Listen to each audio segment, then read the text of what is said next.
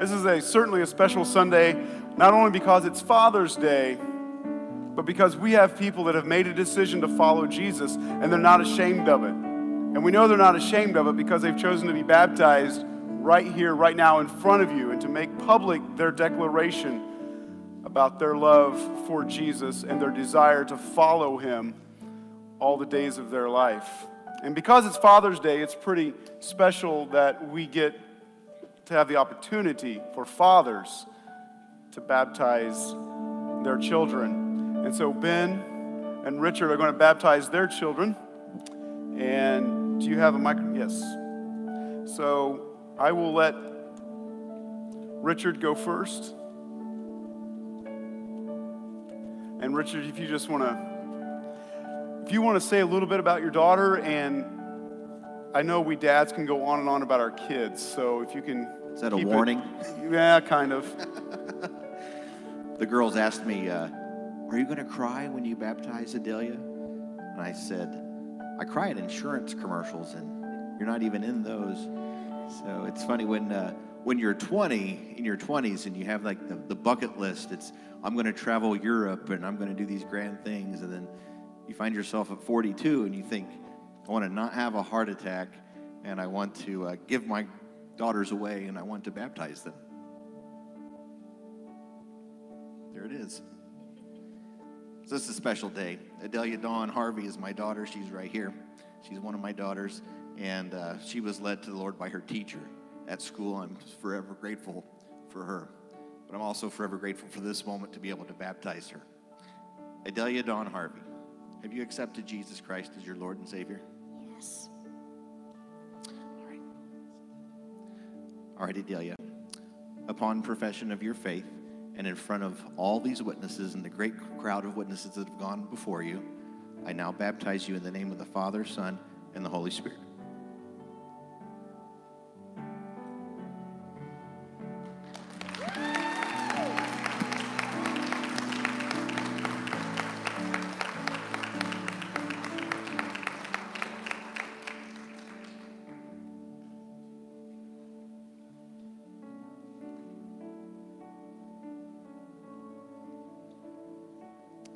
This is Emma.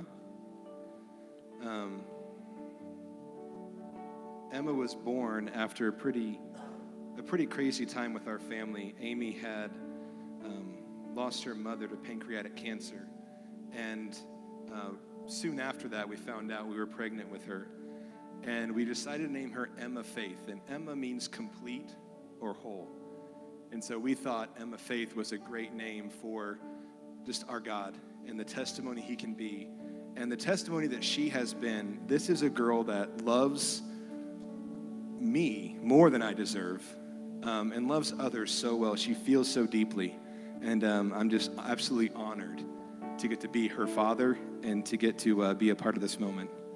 So Emma, have you accepted Jesus as your Lord and Savior? Yes. And Emma, upon that confession of faith, it is my honor to baptize you in the name of the Father, the Son, and Holy Spirit.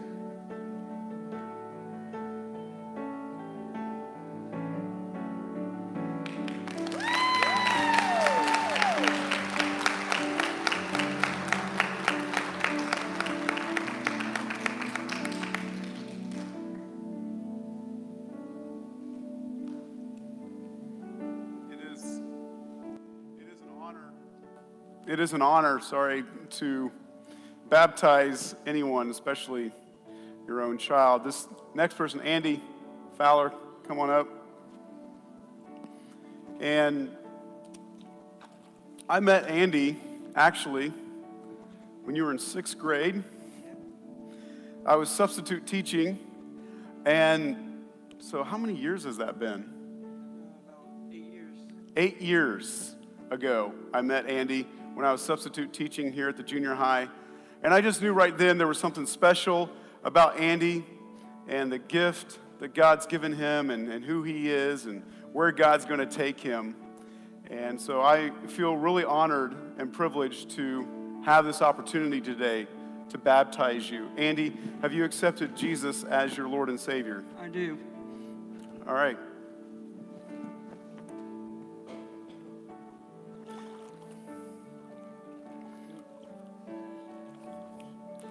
then on your profession of faith, I baptize you in the name of the Father, Son, and Holy Spirit.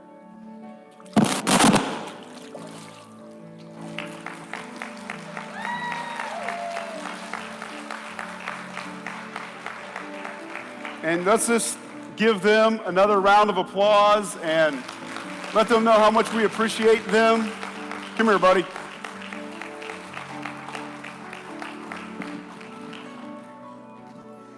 And it is such an honor and a joy to be able to baptize people and for them to make that profession of faith. And my hands are really wet. Can I get a towel before I grab my Bible and baptize my Bible? Thanks. Well, today's Father's Day, and I couldn't help but think about the various stages that a father goes through and what we as fathers have to experience, what we get to experience. And if you follow me at all on social media, you know that I've been gone all week in the back country of the Black Hills National Forest without cell phone reception of any kind and seeing things that you'll never see from the car or from the tourist areas. And so I strapped on my 30-pound pack, started out with an elevation of 5,500 feet, which is higher than the city of Denver, and hiked up to 7,300 feet, which is the highest point between the Rockies and the Great Pyrenees in France. It's the highest point between those two mountain ranges, and that covers a lot of geography. And I will tell you that the air is definitely thinner, and it takes a lot of work when you've got 30-some pounds strapped to your back walking through. And there were challenges on that trail. There were challenges not only to breathe, there were challenges to keep an eye on the deer that are 10 feet away following you.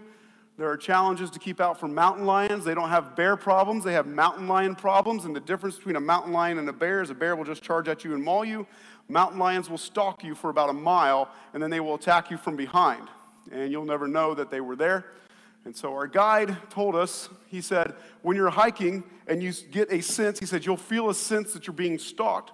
You want to loosen the chest strap, let go of the belt strap, let the pack hang so that when you do get attacked, I'm like, when I do get attacked, whoa, time out, this is why I got you up here.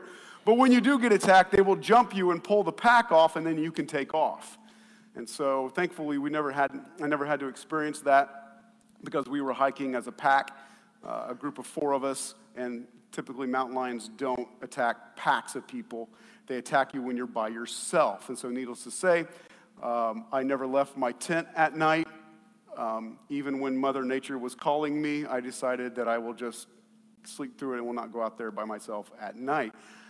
But there were stages along this trail. There were stages, and a lot like life as a father, there are stages, and sometimes some things in life stalk you, and you don't know they're there until suddenly they spring upon you.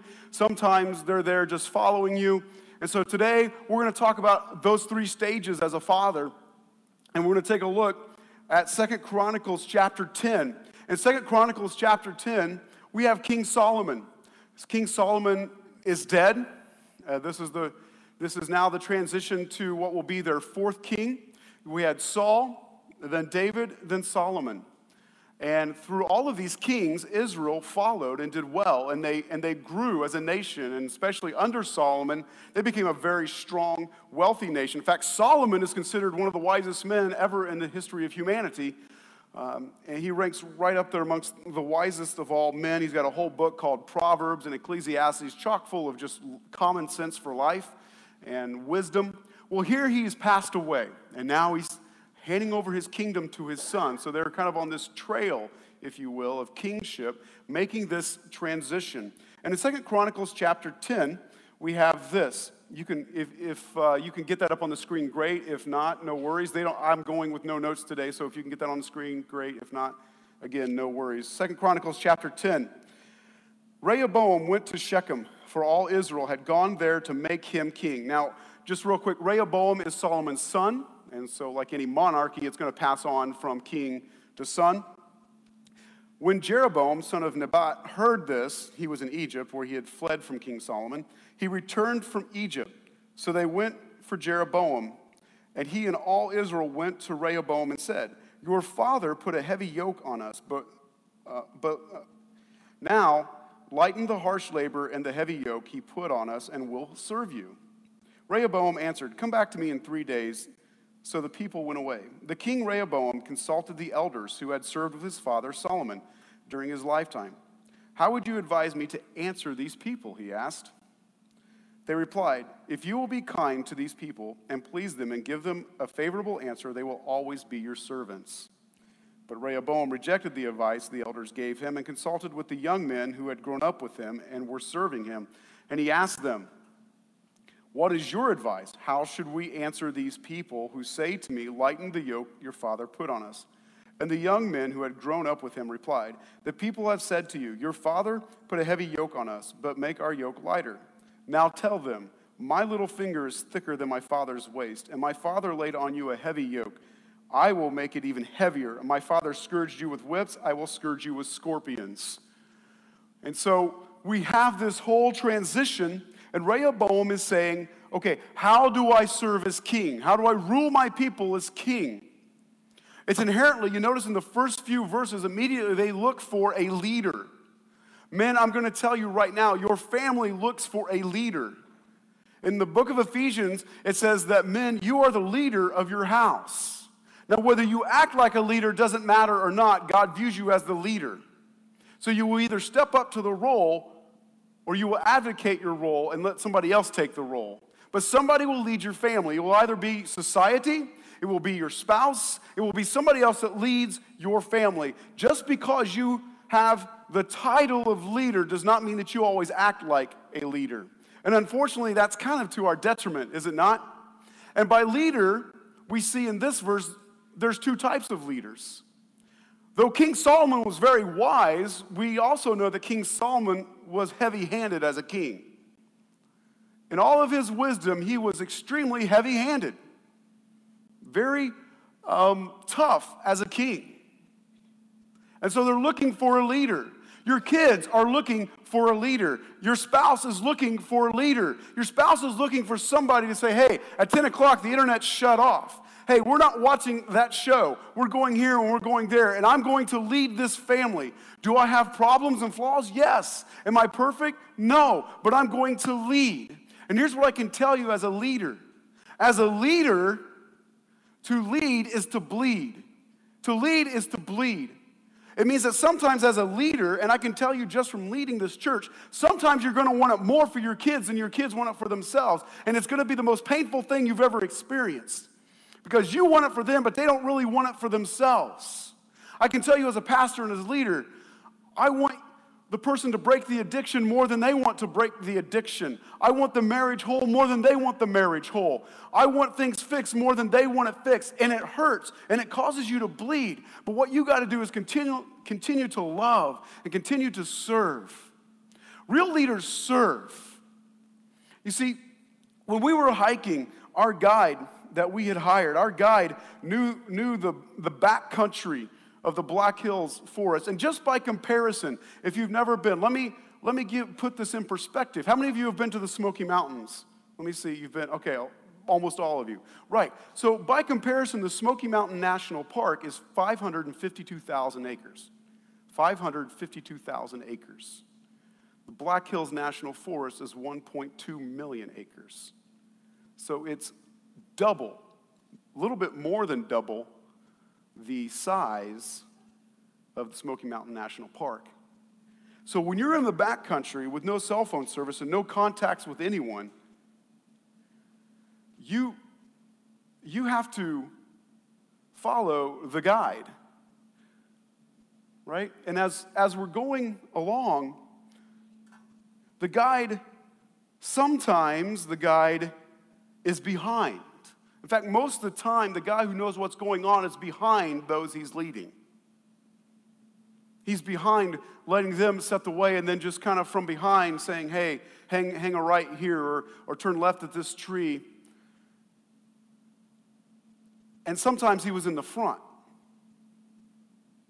You see, as a father, there's going to be stages in your child's life. And there are 3 stages as a father with your children, the first stage is you lead from the front.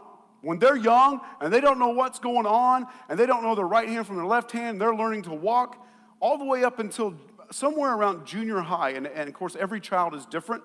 You lead from the front. You tell them where to go. You tell them when to brush their teeth. You tell them you're in charge.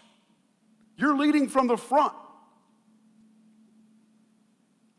And that's your job as a father when they're young, is to lead from the front, because they don't know right from wrong.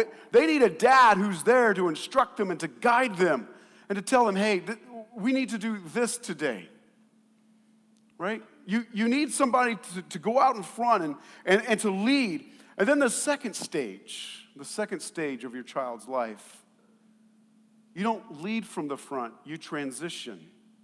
And somewhere around the age of junior high, you know when they get in junior high and they start trying to be all snotty and mean, and they try to get their independence, and they want to push their independence and prove to you they can do life on their own, guess what you're doing? You're shifting.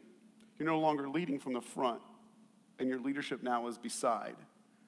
And you say, do you think it would be wise to hang out with that person? Where's that person going to be when they're 40 years old? Do you want to be like that? And you start leading with questions, and you start leading with ideas. And yes, you still maintain the rules of the house. You still father them. You still love them. You still pat them on the head. You still hug them. Tell them you love them. But Dad, let me tell you something about this stage. This is a tough transition. This is a hard transition. You see, the people were looking for Rehoboam to lead. They still need a leader, but the style of leadership as a dad changes. And you're no longer telling them what to do all the time, as much as you are saying, now, is that a habit you want to create in your life? Because what happens at the junior high stage is they start creating habits that will stay with them the rest of their life. And if they begin a habit that is unhealthy, then as an adult, it will seep into their kids and their marriage, etc. And then their kids will have that same habit. So the junior high stage is extremely tricky. And when I say junior high, I understand that every child is different. So at the second stage of leadership as a father, you're leading from the side. And the third stage of leadership is a little tough, and it's more like what our guide mostly did. You lead from behind, and you let them make their decisions, and you let them decide things, and you let them figure things out. And unless they're going to do something inherently like way off, completely not healthy and not good, then you need to step in like our guy did. He's like, guys, let me take it from here for a minute. And he would come up and he'd take the front, and then we would follow. But somewhere around high school, early high school, dads, we step back and see if all of the leading and all of the training and all of the things that we've done are coming to fruition. Because in that, when you do that, they're still under your roof. They're still under your care, and you can still say, okay, stop, you're not doing that. That's not healthy. I'm not going to prevent that. Why? Because I don't want my grandkids doing that. I don't want my grandkids acting that way. You start preparing them for life while they're still under your roof, so that when they get out from your house, they're not going, oh, Dad never said what to do here. Now, in that in-between stage, that junior high stage, Dad, you're an idiot, right? Like, you don't know what the heck you're talking about. You don't know what's going on. And like Rehoboam in our story, unfortunately, what's going to happen, you see, Rehoboam went to Solomon's elders, the men that had ruled with Solomon, and the men that Solomon had consulted. They realized that now Solomon's dead, and there needs to be some change. There has to be change in your life. Things have to change. Change is the only constant, and the more comfortable we are with change, the better life is going to be for us. And so they realized that Solomon's too heavy-handed. Rehoboam says, guys, what do you think? Do you think I should rule like my dad Solomon, or how do you think? And they said, if you lighten the load on these people and give them some freedom, they will serve you forever. But Rehoboam's king now. I've got more choices. I've got more freedom than I've ever had. You know what? I think I like this thing as a king. I'm going to do what I want to do. I'll do it the way I want to. I don't like your advice. So guess where I'm going to go? I'm going to go back to the people that I grew up with, the guys I went to elementary school with, the guys I graduated with. I'm going to see what they think. Oh, guess what? They're all my age too. And here's the dilemma as a father. Your advice is being put up against the advice of their friends at school. And they got to decide what they're going to follow. Oh, you can lord it over them. Look, buddy, I've been on this planet far longer than your friends have. Let me tell you some stuff. Would have followed the elders. The Bible never tells us that Rehoboam was wise. It just says he was the leader. And he goes back to the guys he graduated high school with, who are all doing whatever they want, and he says, what do you guys think? Well, now here's an opportunity. Here's an opportunity to have some powers and control. Well, you thought my father beat you with whips. I'm going to beat you with scorpions. I'm going to make it harder. I'm going to be more heavy-handed. I'm going to put more pressure on you. And the Bible goes on to say that when Rehoboam made that decision,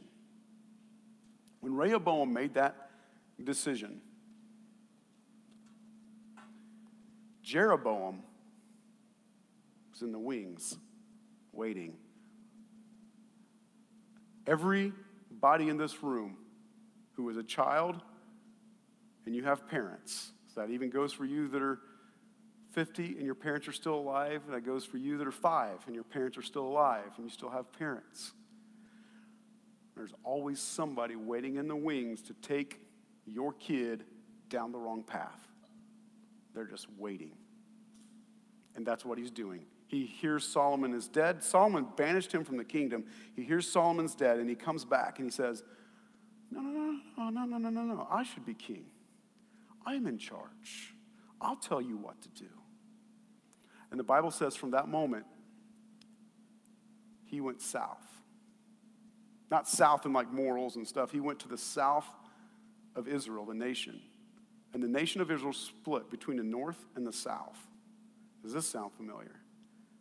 And for the rest of Israel's history, there would be a North Israel and a South Israel. Israel to the north was called Israel. Israel to the south was called Judah. And there would be civil war between the north and the south in Israel until eventually the nation was no more. And so my question to you today is, how are you leading, dads? Are you heavy-handed ruler? Or are you taking advice from your dad and from other dads and working to raise men and women? Let me tell you the difference between raising a boy and raising a girl. And you're like, Tyson, you got 2 boys. What would you know about raising a girl? Well, I know this. I know that men, and if you have a boy, you're raising a man. Men want to be appreciated. Women want to be loved. And there's a big difference. So here's a little bit of marriage counseling for you. When you're raising a man, they need to hear what Jesus heard when he was baptized. This is my son, and I'm pleased with him. I'm proud of you. Men need to feel appreciated more than they need to feel loved. And so I'm proud of you. Good job. That's awesome. You rock at that. You're the man. That's what a boy needs to hear. A girl needs to hear, I love you, you're beautiful, I care for you. That's the difference. Does a boy need to hear from his dad, I love you? Absolutely. But he's going to cherish, I'm proud of you more than he's going to cherish, I love you. I'm proud of you. Do it. Go conquer that thing. Go catch that fish. Go get first place. Go do whatever. Go get that trophy. Hunt it down, baby. Go get it. Daughter, I love you. You're an amazing woman. You're going to make an amazing wife someday. I can't fathom how awesome of a woman of God you're going to be. You speak that life into them. And so as we find in the transition of Solomon, his son decided not to follow the advice of the elders that ruled with his dad, who said, we really need to lighten the load on the people and let them love and serve you. He said, I'm not really big on that advice. I think I'm going to go listen to the people that I grew up with and see what they have to say. Let's follow their ways. Let's do what they want. And the result, you got a north and a south. You have Israel and Judah. that would end up in civil war and fighting and bickering and everything else until eventually, as we know, a house divided against itself cannot stand. That's Bible, not Abraham Lincoln, by the way. And they fell and were carried into captivity again. And so here's what I want to say, dads, to you in closing, is this.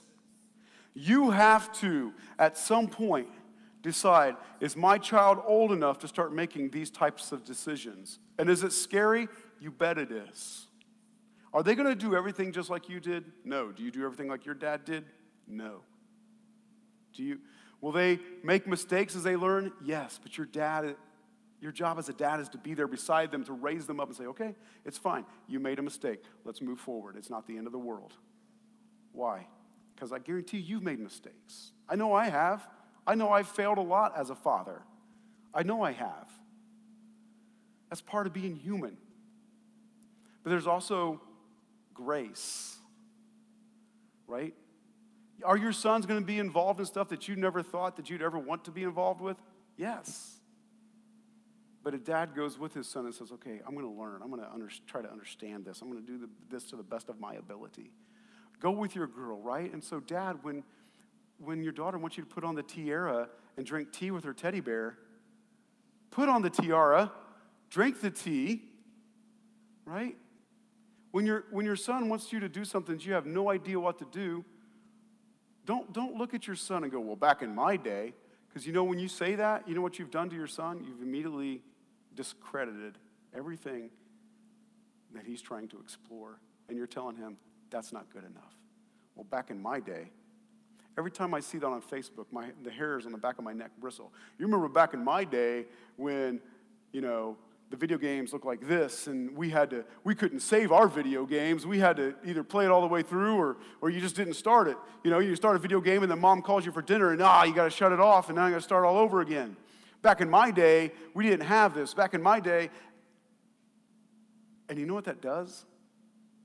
That cuts your kid down and says, you're not good enough. Because back in my day it was tougher. It made me better. You'll never be as good as I am. Inherently, that's what you're saying. And inherently, I've said that a lot. And I know I'm going to hear it from my kids on the way home. They'll be like, yeah, Dad, you say that a lot. But the unwritten, what's not being said in that statement is, you'll never be as good as my generation. You'll never amount to what we did. Now, we all know that the generations that went on before us were tougher, harder. I remember a conversation that I had with my grandpa before he passed away.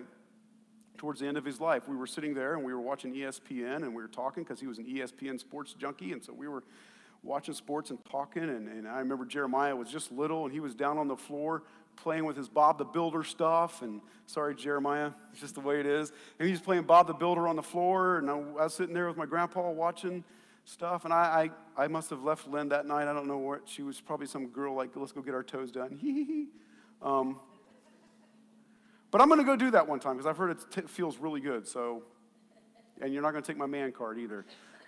But I said, Grandpa, what, because my grandpa was raised poor, and he dropped out of high school he dropped out of high school in 10th grade to provide for his mom and for his family, and he ended up doing pretty good for himself and getting a job at GM and so on.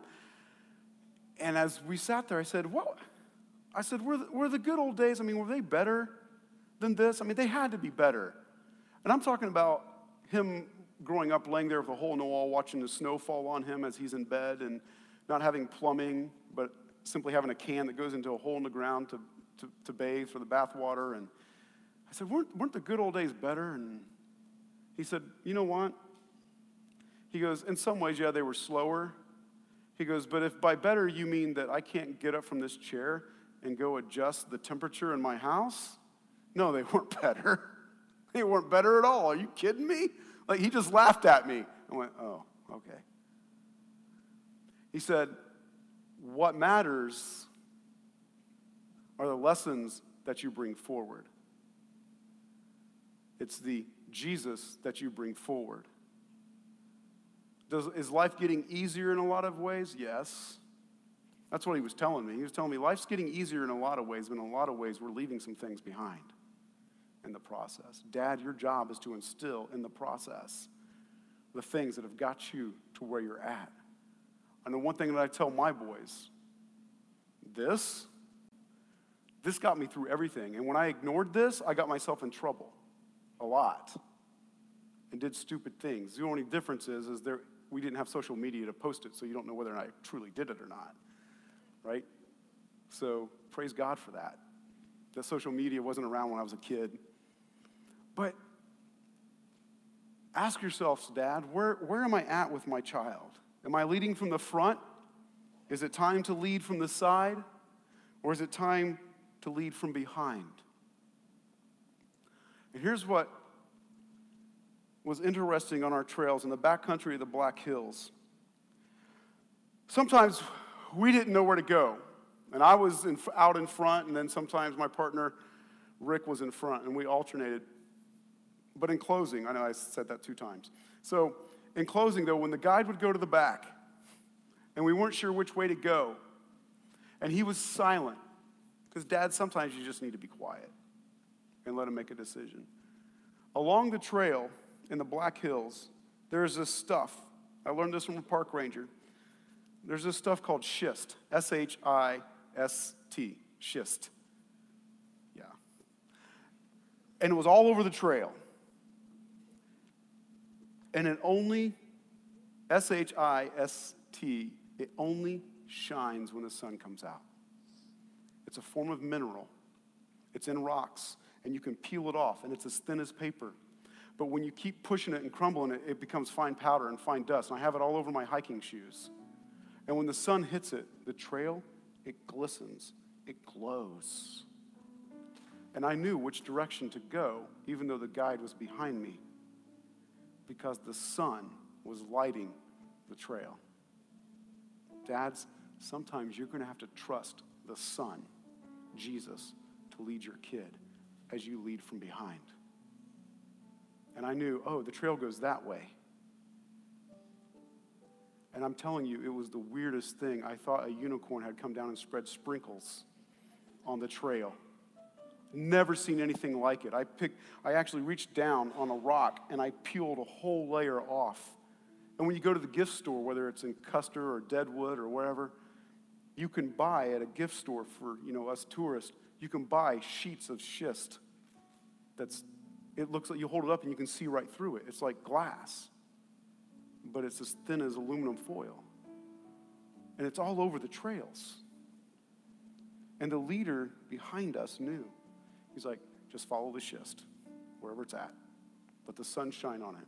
Dads, when you don't have an answer, trust Jesus to lead your kids through the mess and through the wilderness.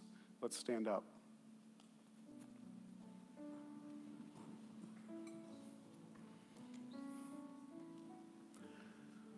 If you're here this morning and maybe you saw these people being baptized and you're like, man, I want to make Jesus the Lord of my life. I want to follow Jesus and trust that the sun will shine down and I know which way to go. Because there were big pieces of that mineral, but then there was crushed pieces of that mineral. And we knew where to go because the crushed ones meant that somebody had walked there before. The big ones don't go that way. It means they haven't been crushed up yet. Nobody's gone that way. If that's you and you want Jesus to light your trail, to lead, then I want to invite you to come forward. And I want to invite Richard, if you would come down, and Lynn, if you would come down on this side. As we close with a song, and you want to make Jesus the Lord of your life, one of 2 ways. Come down and pray. They're going to lead you to Jesus. We want you to be baptized. We'll schedule another baptism service. Or if you want to check the card, we have the blue comment cards. You can check that I'm following Jesus, and I want him to light the trail in my life. You can mark that card, and we'll follow up with you this week. I'll give you a call. We'll sit. We'll talk. If you need prayer for anything else, as a father, as a mother, or just as an individual, we want to pray with you.